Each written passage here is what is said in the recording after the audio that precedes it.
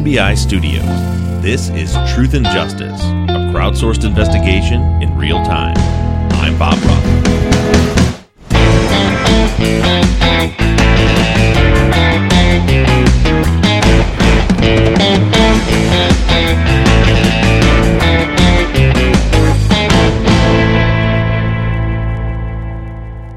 Ahoy, friends. Thank you for stopping the dial on Truth and Justice. You are tuned into the Friday follow-up for Season 12, Episode 51, Court of Public Opinion. We've heard what was presented in court against Robert and Christian. This week, we step out of the courtroom, and we heard what was presented in the media as evidence of Robert and Christian's guilt. We have a lot of questions. This week, Bob, Janet, and I will do our best to get them answered right after this quick break. Texas Ranger James Holland is a legendary interrogator. They call him the serial killer whisperer. You can't hide those indications, and that's why yesterday I knew that he did it. But now, shocking interrogation tapes reveal how the super cop really operates. And that's why they asked me to come in, because I'm special. From Something Else, The Marshall Project, and Sony Music Entertainment, this is Smokescreen. Just say you're sorry. Listen and follow on Apple Podcasts, Spotify, Amazon Music, Stitcher, or wherever you get your podcasts. Say goodbye to the dish and hello to Sky Stream, the new way to get Sky over Wi-Fi. So you can get unmissable Sky shows like The Last of Us and Succession, as well as Netflix and Discovery Plus, and loads more, all in one subscription for £26 a month. Oh, and next day delivery with no upfront fee. Sky Stream. TV simplified. Head to sky.com. Requires Sky Stream and broadband minimum speed 10 megabits per second, 18-month minimum term. Cut-off times apply for next day delivery. Excludes bank holiday. 18 plus. Terms apply. All right. Thanks, everybody, for joining us today. Before we get started, we've got several things that we need to cover. A little bit of housekeeping. Want to just give a shout out. First of all, I just realized that what I thought had been a couple weeks since I'd been to the P.O. Box has actually been a couple months. So Zach wants to thank listener Dan Blank for a Christmas present that I just got out of. Yeah, I just got this Christmas present from Mr. Dan Blank, who's an author. Got 2 new books for my children that were supposed to be stocking stuffers, but because of over here, we got them in March. But Soccer IQ, written by Dan Blank, and Thigpen McThwacket's Incredible Racket, written by Dan Blank. So I'm excited to give them to the kids for Easter. Easter prizes. They're Easter prizes now. Easter prizes. So thanks, Dan, and anybody our P.O. Box is on our website if there's anything you want to send. The books are signed as well. I'm really excited to give them to the kids. Do not send perishable goods or anything with a timestamp that's important to you, because Bob will let 3 months go by. Do you know why I thought to check it is because a listener said they emailed me to tell me they are sending perishable goods. So I was like, I better check that to make sure when they're there. Yeah. But now I have, just so you know, I have put an alert on my phone to remind me to go to the post office at least once a week. Bob, I sent you egg salad in December. Right. All right. So now we need to transition. But thanks, Dan, for sending that. Sorry it took so long. If you thought Zach was ignoring you, he wasn't. He just didn't have it till today.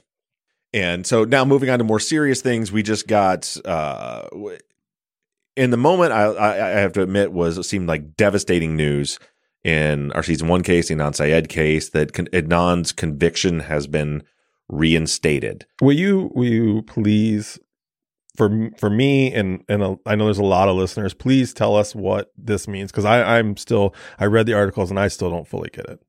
Yeah, so I watched, Rabia did an Instagram live today on Wednesday at 10 o'clock in the morning, which when we're recording this about a couple of hours ago, and I did some research yesterday and was just kind of following along with what was going on, read the order. And it doesn't sound like this is going to be really much of a big deal at all.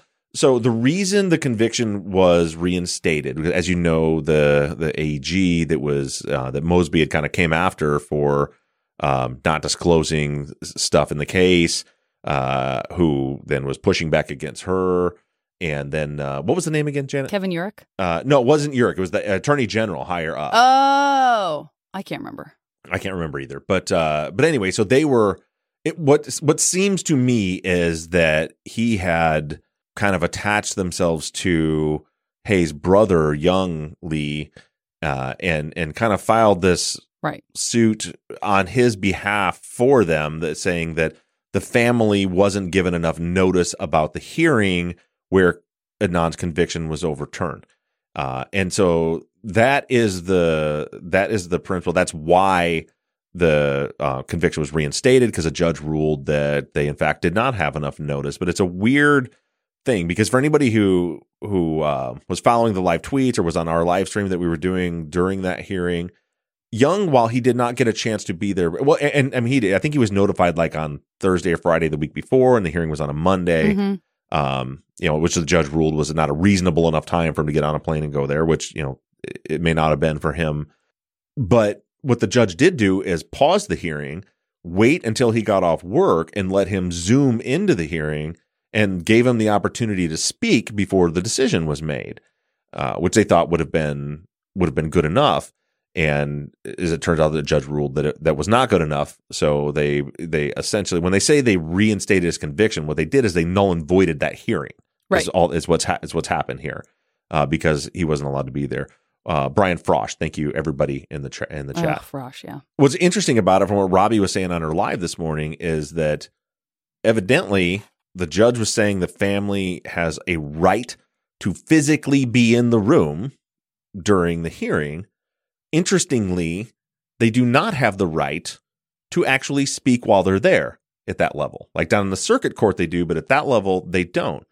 So the whole thing is really, it's bullshit, really, because he was actually given the opportunity to speak, but he wasn't physically in the room, which, how many hearings have been done that way since 2020? Right.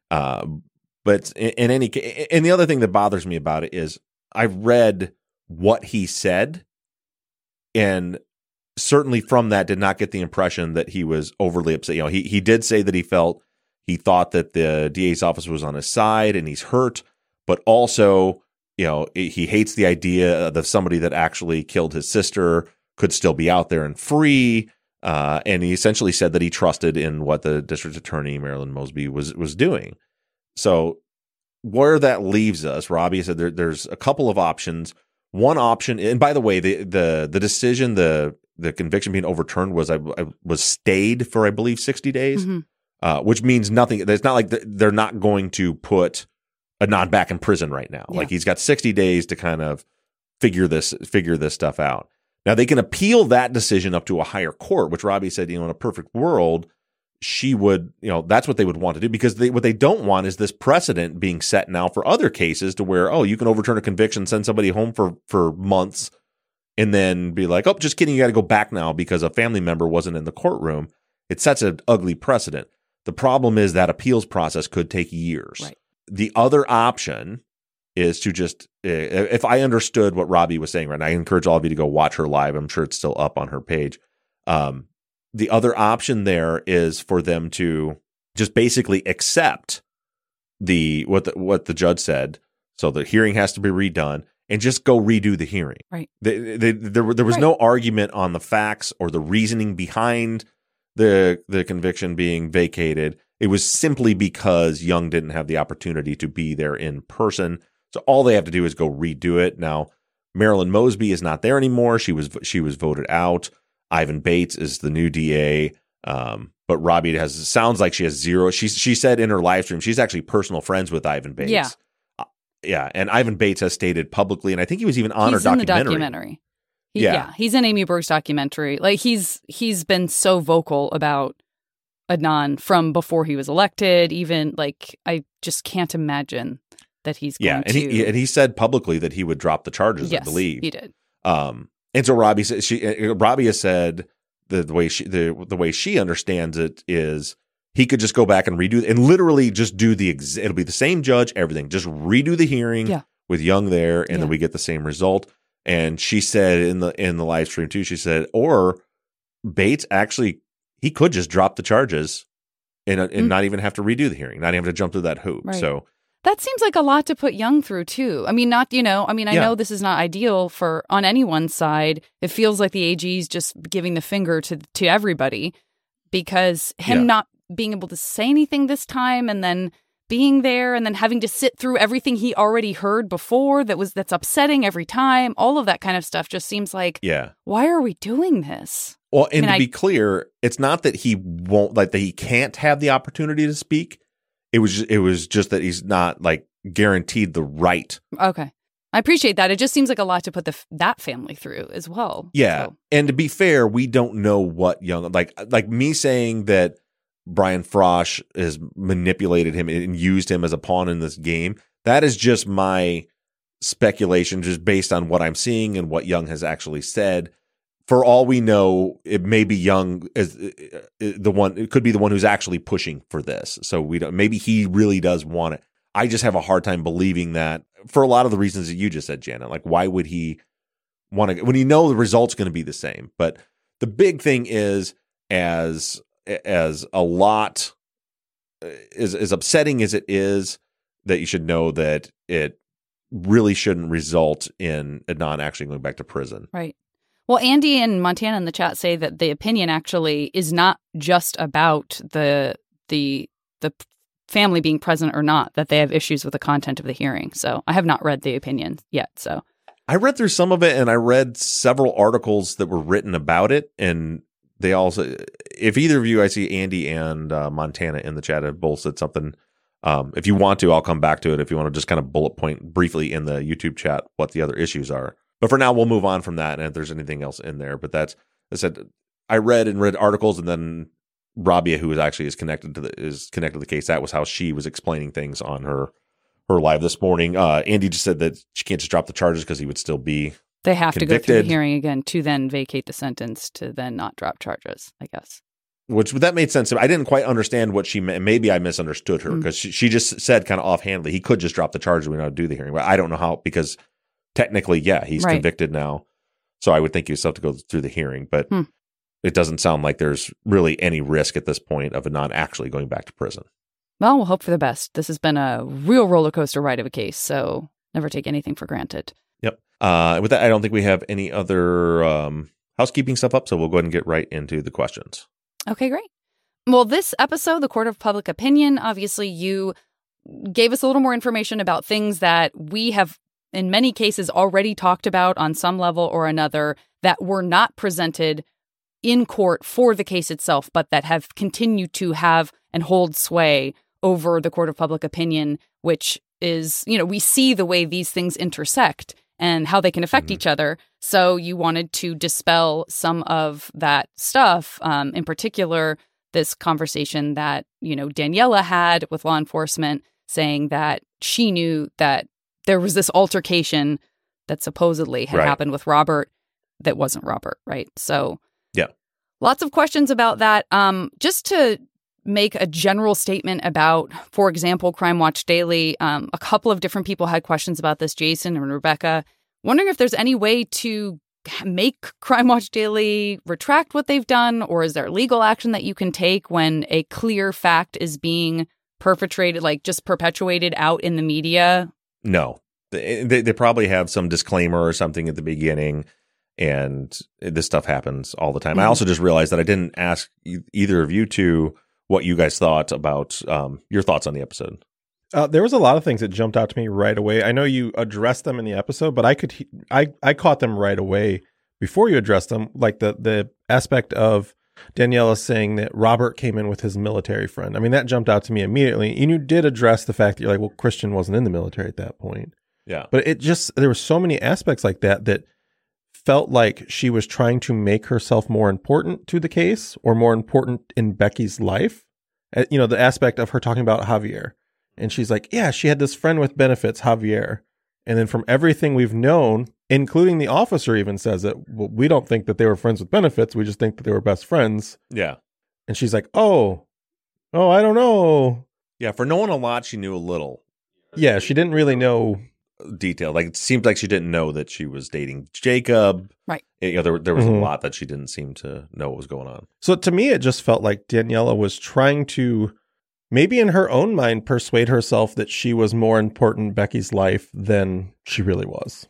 Well, I'll just say that, familiar relationships vary from family to family. I have a cousin who is like, I'm incredibly close to, in that I feel like he's my brother. Do I talk to him every week? No. But if someone said, are you close with Julian? I would be like, we're deeply close. He's one of the most important people to me in my life. But that doesn't necessarily mean I know exactly who's he's dating and when, if that makes sense. So I don't blame her for feeling close to a family member. It's just hard. And I feel like she tried to say, like, yeah, maybe I didn't know. There's, I wouldn't necessarily know this, or this. So I don't want to fault her for saying she's close, because I don't want to, you know what I mean? Like, that's... No, and I don't either. And I would think, as you were saying, the examples in my life to where, like, there are people that I'm close. And look, I mean, like, Becky took the time to call her on Thursday and they talked for like this is not a cousin she's not in contact with. I think that they had a close relationship, and I don't think there's any way to to define what close means.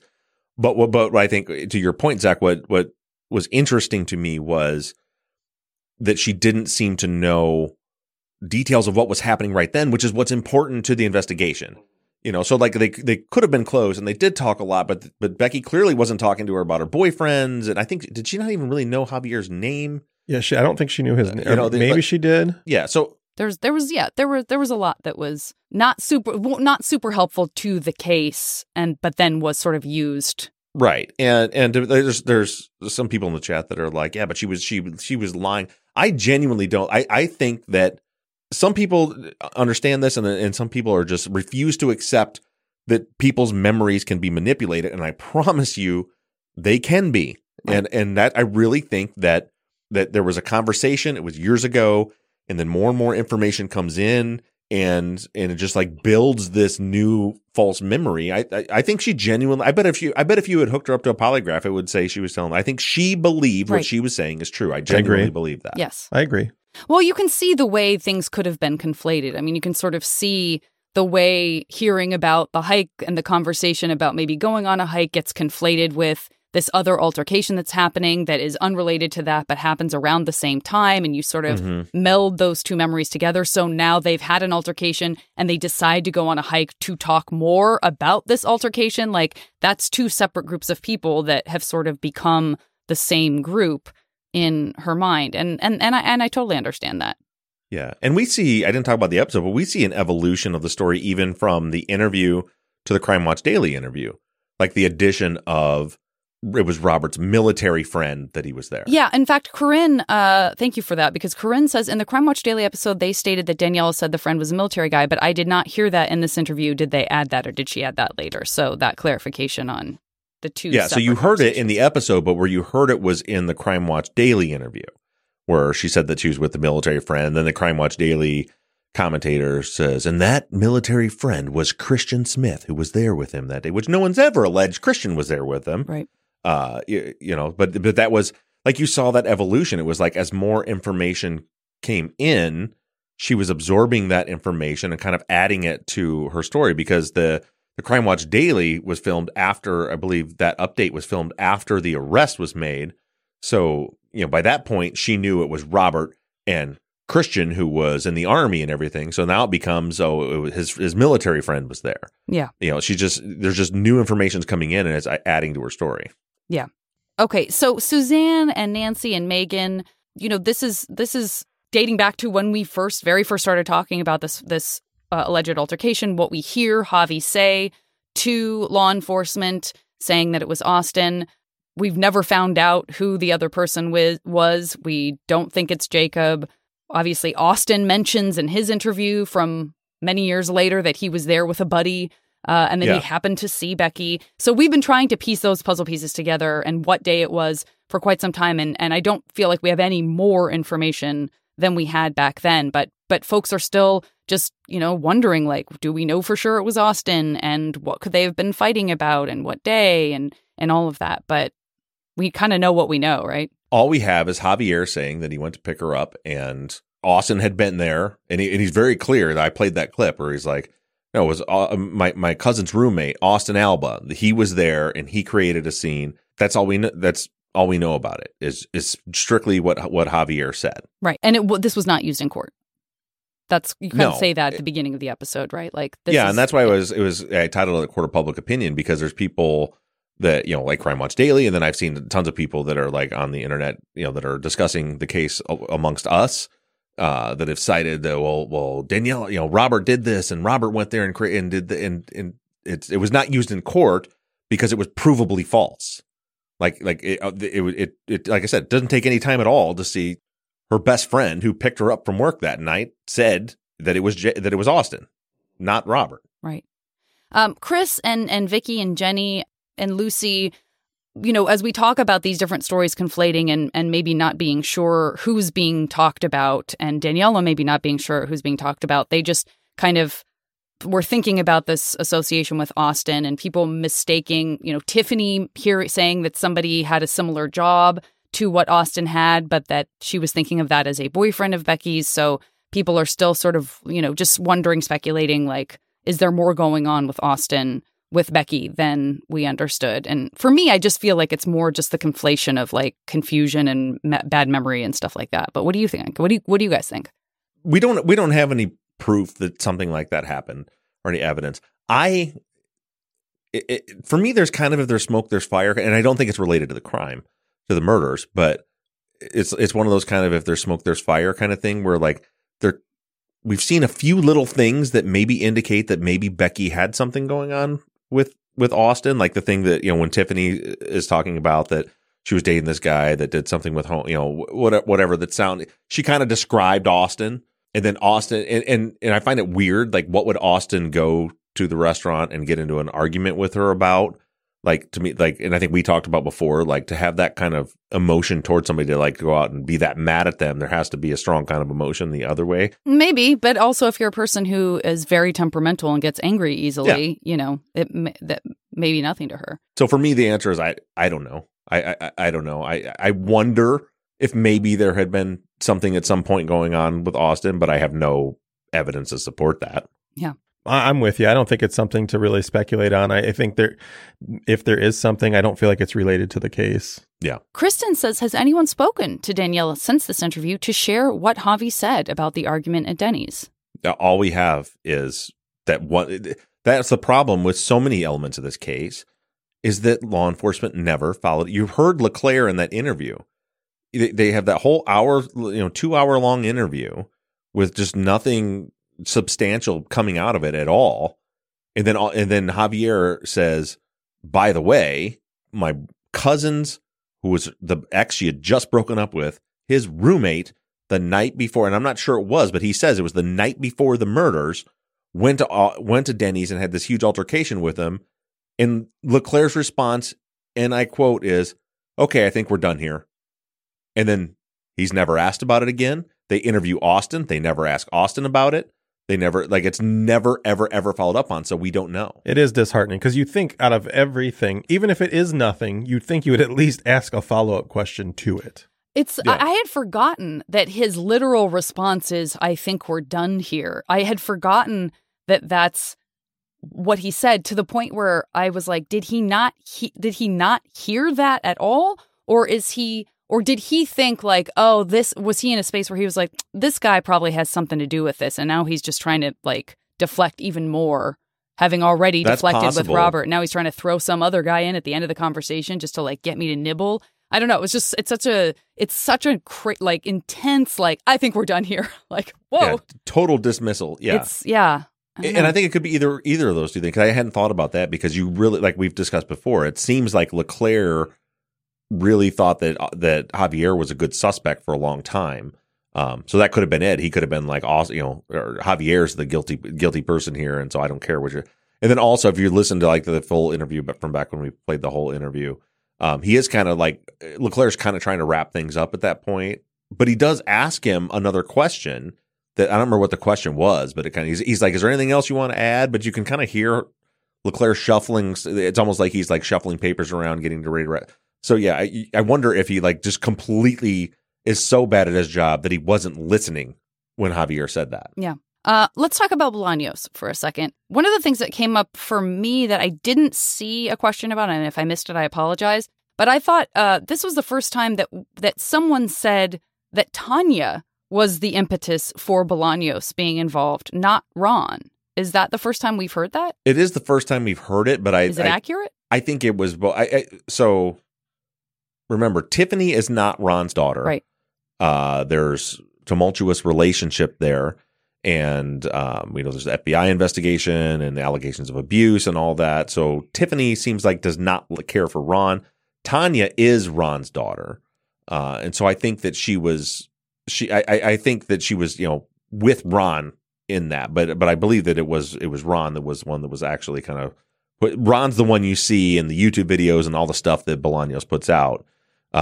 Is with kind of Ron at the forefront. Yeah. Okay. Good to know. Fiona says, will there be an episode covering the investigation specifically undertaken by Bolaños? I don't know if I have enough information to do. I mean, I don't know anything about the guy. I know that he has that he was responsible for putting out videos at one point that made it look like Javier was guilty, and then videos that made it look like Robert and Christian are guilty. And then he put together this whole Hollywood reenactment. Okay, I'm glad you're telling us more about this because, Aileen definitely wanted to know what the sort of propaganda was that was being mentioned. Same with Brooke and Tracy. Like, what's the information that law enforcement is saying? Watch out, because that could sway the jury and all of that. At one point, they put out a video where Ron, because they found, I think we talked about it a long time ago. The ring but in the car? Yeah. Where Ron found in Becky's car his ex-wife, Javier's mother's ring that was had an inscription from Javier's dad in it. And they're putting that in the video, like, why is this ring in her car? And it was like, and they say all this stuff, and Javier was driving up there that night and he was doing, so that could be the propaganda they were kind of talking about that the officers didn't like that, because I think at the point when this interview occurs, that the Crime Watch Daily stuff, I know the Crime Watch Daily stuff hadn't come out yet. So they're trying to build a case against Robert and Christian while Bolaños and Ron are out doing press releases and press conferences and putting videos out pointing at Javier the whole time. And so I think that's why they didn't care much for that. And then there was a shift. I don't know at what point the shift became more about Robert and Christian. I think Bolaños had talked to Daniela already by this point, by the time she did the interview.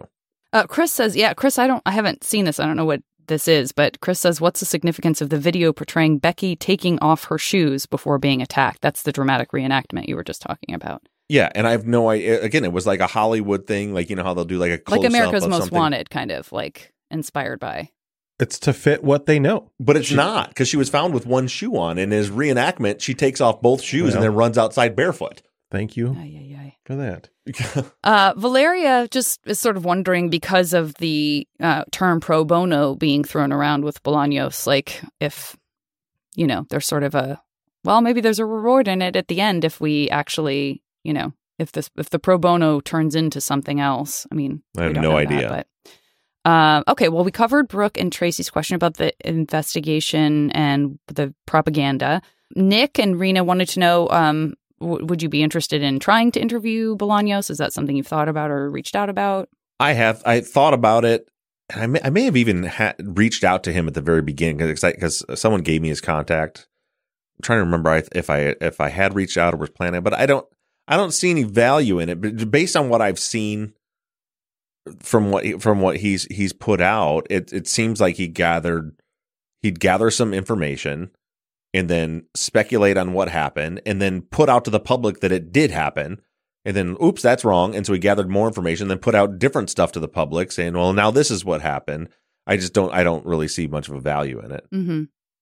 And then Rena was also wondering, and maybe we just talked about this and I missed it, but whether by this interview with law enforcement, had Daniela spoken to Bolaños already, or was he saying it's not you clear. May hear from someone that you shouldn't talk to? It's not. I came away with it with the impression that she had spoken to him, but I'm not positive about that. Do you remember if she had? Because did she mention him, or did just the officers mention him? Because we know other people have said, like, I talked to that guy. Yeah, I feel like just the officers bring it, but I don't remember if she actually. I think what it was is he mentions Tanya and Bolaños, and she was just like, yeah, like she had, like she sounded like, yeah, she knew all about that. Okay, so Kristen says, did we know that Daniela's sister lived at Chuck's house? Was she interviewed? I don't think so, but I think when we heard from Chuck way back, I think he had talked about that one of her cousins had either stayed with him or she stayed there, or that they all lived in that same area together. So I wasn't surprised to hear that she had lived with her at some point, but I didn't remember from Chuck's interview if he had said that the cousin stayed with him and Becky, or if she had left and went and stayed with her for a minute, or she wanted her to, or something like that. Yeah, I don't remember either. We've talked about this a little bit already, but, Christy and Lucy, I just want to acknowledge these folks for pointing it out as well. Christy and Lucy and Angela and Courtney and Sarah. We've talked about this, but I just want to, Christy says, I do question how close Becky and Danielle actually were. Didn't know Robert's last name, didn't know about Javi, doesn't know the friend circle outside of Claire, or that she was dating Jacob, asked about the pregnancy, said Becky would never tell her something like that. But I kept this in here because I also wanted to just quickly say, I agree that when Christy says, I also feel like Robert not going to a vigil or a celebration of life or something like that was over 4 hours away says anything about guilt, that it shouldn't have spoken volumes about Robert, which is what the law enforcement agent responds with, like, oh, that speaks volumes about him, or anyone else for that matter. So we haven't really talked about that yet, and I just wanted to throw that in there. Yeah, and it's also, I'm sure most of you picked up on this. It's very clear at this point that what Bodmer is trying to do, and you're going to hear more of that coming this weekend, he's just trying to somehow build a case against Robert. Like, there's no objectivity at all in him at this point. But he's not the one conducting this interview. Is he? Didn't sound like his voice to me. I've listened to so many interviews this week. I don't think it was him. I think he was at least there. Yeah, I'm sure, maybe. Yeah. Yeah. But I should say the cold case unit, like that, like they were trying to get Robert and Christian convicted at this point, and that was like that. Like, oh, he didn't travel 4 hours to go to a vigil with a bunch of people he doesn't know. Well, that speaks volumes. No, it doesn't. It doesn't speak any volumes. Are there more questions about? You mentioned the pregnancy talk. Are there more questions about that? No, just that was something that Daniela said I wouldn't even necessarily know about. But obviously that was at that time very important to the cold case investigator. Yeah. So let's talk more about that. Well, again, listen to the evolution there. He asked her very directly, did you ever hear anything about Becky being pregnant or saying she had a pregnancy scare or anything like that? Nope. She would tell me if she did. And then he keeps pushing. And it's like, oh, well, it seems like maybe there was a time when it's like she had already answered it. And that's kind of like, she seems very impressionable because he asks a direct question. She gives a direct answer. He asks it again, same direct answer, continues to ask and push it and ask in different ways until all of a sudden now she's telling a story about how maybe at some time that she had maybe thought she was or something. I think that's very normal for anyone talking to law enforcement. I feel like we've heard that all the way through this season is people feeling like they need to be helpful. And if they're pressed, they feel like they want to give an answer because they want to have more than they have. And it's hard not to be kind of coaxed into being like, well, or like maybe they know something I don't and this is really important and I should be remembering something I'm not. Like, it puts people on the back foot in a weird way, And if he had heard from Brandon, he sort of is pointing at, well, I had this conversation with Brandon that made it seem like maybe this was a thing. So are you sure you don't know anything about it? Right. And people, and Zach he wrote down and was asking me a minute ago who Brandon was. Brandon was Brandon Kugler Harrison. We heard that interview as a bonus months ago. He was the friend. He lived over where Chuck lived. And he met Becky there, and they became friends. And I need to go back, and maybe someone from the chat can answer this because he says in the interview that, well, from Brandon, it sounds like there was a miscarriage. But I'm trying to remember, did Brandon actually tell him that in that interview? I don't remember. Or is he kind of twisting that? I don't know because I must have missed it because I didn't know who Brandon was in the slightest bit. Yeah. Well, it was a long time ago when we heard. He was one interview inside an episode with a couple of interviews, I think, if memory serves. No, I think I posted his as a bonus. You did? Okay. Yeah, it was a bonus interview. But if anybody in the chat recalls if Brandon actually, and the transcript's probably up on the website, because I don't remember Brandon specifically saying that it was. It seemed like if anything, it was similar to what he got out of Daniela, which is kind of pushed in as I could have been, and maybe it seems like that's the way I remember it. But I'll have to go back, and we can talk about next week's follow-up if nobody remembers when I have a chance to go back through the transcript. But yeah, I'm wondering if Brandon actually told him that, or if he was just saying Brandon told him that to pull it out of Daniela. Yeah, I can't remember. And I'm sure we talked about it. If it was in there, I'm sure we talked about it. But well, and Tracy just said in the chat she also doesn't recall Brandon saying anything about a pregnancy. And so did Amy. That may be something will come up that's definitive. But thanks, chat, for trying to help us remember. The guest book from the service, Rachel just pointed out that she said that it would be good to collect that guest book from the service to possibly find more people to interview. But that was so late in the game. I'm guessing they didn't try to hunt that down. I don't think so. And I want to point out, from the consensus of the chat from everybody is saying that it doesn't sound like Brandon actually said anything about a miscarriage in the interview. So people are asking, was there another interview? I haven't seen another interview. I think that was the only time they interviewed him, as far as I know. Wait, now Teresa, there was a second Brandon interview. So we'll wait to see because I know Teresa knows the case pretty well. So we'll see what she says. Okay. Caroline says, did the investigators interview Daniela's mom prior to this interview? And if so, did she mention anything about this phone call between Daniela and Becky, since Daniela states she tells her mom right away after the murders? In the case file that I've seen zero evidence that they ever spoke to her mom, either at this point or back at the beginning, when Daniela says, "Oh, I told my mom right away," and she told the police. I don't see anything documented about that. Okay. Sarah says, when did the investigators realize that it wasn't Robert and Christian who were at Denny's? Is there any documentation of this? Also had that question about whether Daniela was ever told that it was definitely not those guys, or that it was she was just left to believe that it was right. And just wanted to verify, because this is provably false, the only way this information was even out there was through the press and the media, right? Yeah, exactly. It was all through the kind of campaign that Bolaños was putting on. So is there any place that we see that that law enforcement in their investigation is sort of filing away, we know that this was not these guys, so we can move on? Is there sort of a reference to that that's actually physical? No, they talk to her, they make her seem like that seems reasonable and they believe it, and then they obviously go no further with it. It seems like they're not looking for bad evidence. She's telling them this story, it sounds good, but I think they knew that it wasn't accurate. And so they just moved on instead of following up and figuring out what actually happened. Because this is what is infuriating about it, is they make very clear that they think this altercation at Denny's is very important if it's Robert and Christian. If it's someone else, then it's not important at all. And I think once they knew that it wasn't Robert and or Christian, and so they just stopped looking into it. But if it's them, then it's important. Okay. Teresa has a great question about law enforcement requests for voicemails stretching beyond Becky's voicemails.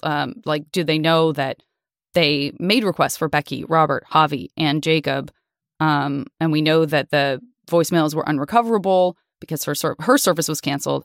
But doesn't it seem unusual that T-Mobile, Sprint, and Verizon would all ignore the requests, and there wouldn't be any documentation about why those voicemails were unavailable? No, I have not seen any documentation that the voicemails were unavailable. And it was that Teresa? Because she had messaged me and pointed that out as well, that those requests are in there for all those voicemails, and there are no voicemails in the file. So I agree with you. It seems very odd that they requested all these voicemails and we have none of them in the case files. And those voicemails could paint a really clear picture. Not forget about anything between Robert and Becky. If Becky left a voicemail for Javier, that could be very telling. And I don't remember if there was a call right then, but there's all these different calls that she was making. And what if there was a voicemail to Javier where he said never mind if you want to come back, he didn't, or whatever, something like that. Not to say that that's what actually occurred, but it is very strange and frustrating that they've requested all these voicemails and the case file is absent of voicemails. Yeah. Okay. Great call, Teresa. Folks are wondering, because you had said last week, we're getting closer to closing out this season. I think that sparked a lot of people's interest and or confusion, just for more information on that. I know that you weren't super clear about what that meant, whether it meant in a week or in 6 weeks, how many episodes were left. and probably because you don't actually know. But Adina and Autumn and Jeremy were wondering, I'm going to read Adina's comment. I had previously understood that once we investigate the investigation, we'll start our own. Last week, you mentioned we'll close out the season. Is this because of what's going on in real time with the case? Or is it because we've identified those avenues, but there's only so much we can do? Like, where you're thinking about that? Could you clarify more about what you said last week about getting closer? Yeah, I mean, we've got a little time left. I'm just letting you know that we're approaching the end, because somebody too had said, I thought we were going to cover the trial, and like that. That's what we're doing now. That's what we're wrapping now. Is we've started hitting. We investigated the investigation, and now we're going through the trial, the case against Robert and Christian that was used at trial, point by point by point. And so this week will actually be Sunday will be the last episode of the elements of the case against them. Then I want to go through kind of closing arguments that were used. So we're going to cover those still. And then I want to go through, the new investigation. The issue we have is we've identified several paths for the current attorneys to work with through habeas and working with the DA to try to find out, namely as far as, next step would be DNA testing. So hopefully that's going to be happening soon. So that path is there. We don't have a lot of other paths because investigators didn't look a lot of other directions. There are a couple things that that we're going to cover as far as new investigation, new suspects. There's at least two I can think of off the top of my head that I want to cover and see where that goes. And then I still want to try, now that we've kind of got a full picture, I want to try to reach out to some of the people that we haven't heard from. Particularly, I would really love to be able to speak with Tiffany, especially now that I have a lot more information. So I'm going to make attempts at Tiffany, attempts at Javier, and see if we can get any of those final interviews. I want to just be able to hear from anyone in the convicted's families that want to, share their feelings on where we've gone so far. I haven't asked yet, but possibly maybe one or both of the attorneys for the convicted to come on and if they're willing to. And I don't know if they will be, because again, they're writing the habeas right now. If they want to come in and talk about where things are going to go from here. And then I still want to do the as we do every season, bring on somebody who believes that Robert and Christian are guilty, to have them come on and lay that case out, just to kind of balance things out where, we've reached the end. This is the conclusion that I've come to. And here's someone who came to a very different conclusion. Let you hear that. And I think that we have somebody lined up to do that. I've been emailing with someone, getting that stuff arranged. So if you're following along, that's still a lot of 4, stuff. 5, 6, episodes that are still to go. So we still have a little ways to go. And keep in mind, when we do the new investigation, there have been some cases where we start doing that, like the Melgar case or wherever, where that leads one lead to another, and that's what we're always hoping for, that'll get us to where we need to be. Mm-hmm. And we can further play that out. And then other cases, sometimes it's like, we have this information. It's all I have. Nobody's talking.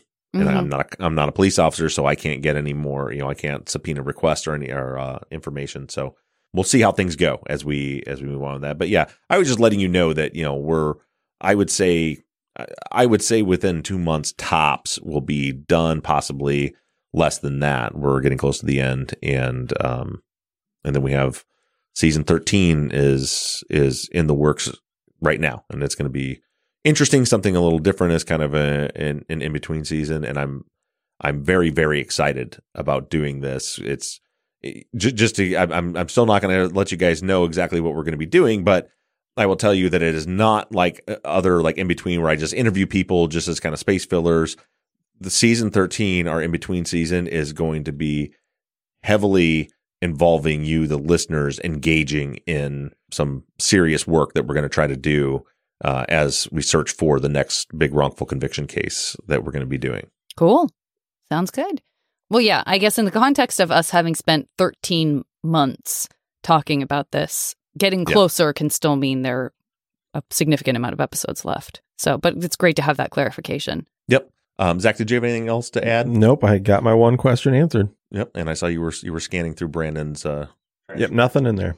Yep. And so it's somebody in the chat, I think Teresa in the chat said there was a second interview with Brandon. So we will double check with that. And we'll come back next week and I'll get that up and posted if I can find it as a bonus. And I'll post the document to see because that was, and I'm glad I'm not nuts, because that's when he said to Daniela that, after talking with Brandon, that's not the impression we got. All I was thinking is like, you're so full of shit, because I remember Brandon's interview and that wasn't the case, but maybe they pulled it out of him in the next one. So all that coming up this weekend on Sunday, we're going to hear from what will be the last element of the state's case against Robert and Christian, which is they had testified Chad Birnbaum.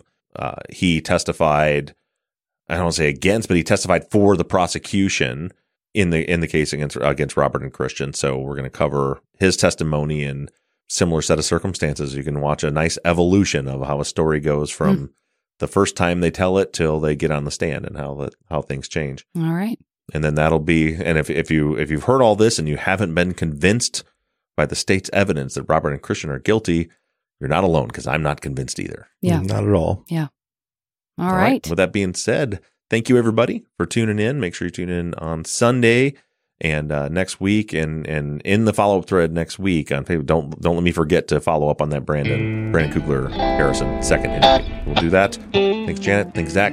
Thanks, chat. Thank you, guys. Thanks, everybody.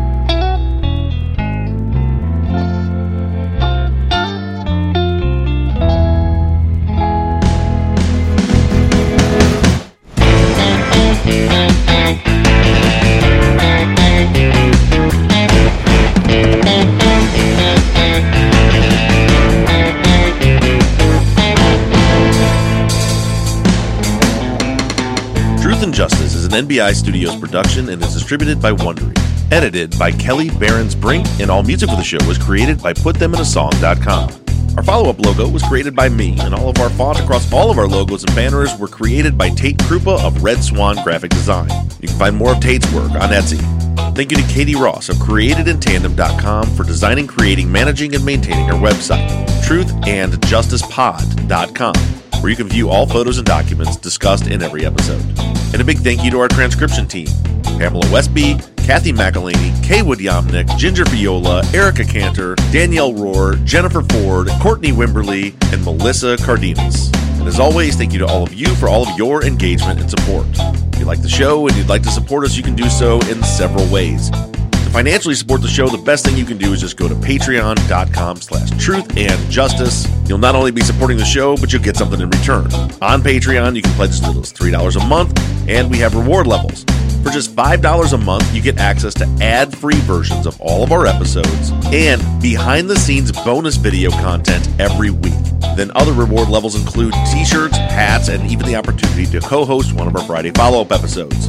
Just go to patreon.com/truthandjustice. You can also do us a huge favor by going to iTunes and leaving us a 5-star rating and review. And lastly, you can always support us by supporting the brands that sponsor this program. If you have a new case that you'd like us to consider for future seasons, you can submit your cases on our website, truthandjusticepod.com. Just click on the case submission button and fill out the form. And the most important thing that you can do is to engage in our investigations. You can keep in touch with us through our email at theories@truthandjusticepod.com. You can like our Facebook page or join in on the conversation on the Truth and Justice Podcast fans page on Facebook. And for all you tweeters out there, you can connect with us on Twitter @TruthJusticePod. To follow our personal accounts on social media, I can be found in all forms @BobRuffTruth. Janet can be found @JanetVarney, and Zach is @Z2TheQ. And don't forget that we always have our 24/7 voicemail line open for questions, comments, or tips on our cases. That phone number is 269-224-2833. However you do it, stay engaged, stay in touch. As for now, we're signing off. I'm Bob Ruff. I'm Zach Weaver. And I'm Janet Varney. And this has been Truth and Justice.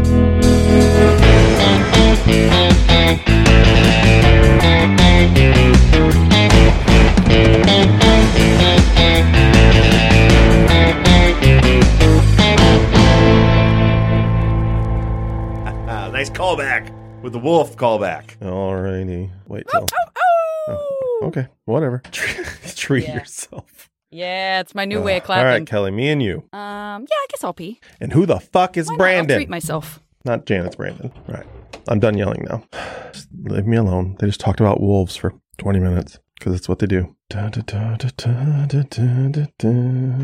Patreon. So you're saying you get a free Tesla now? Mm-hmm. I will never get over how dorky this version is. We kidnap and ravage and we are clean cut. We always make sure to have 4 corners of our bed straight.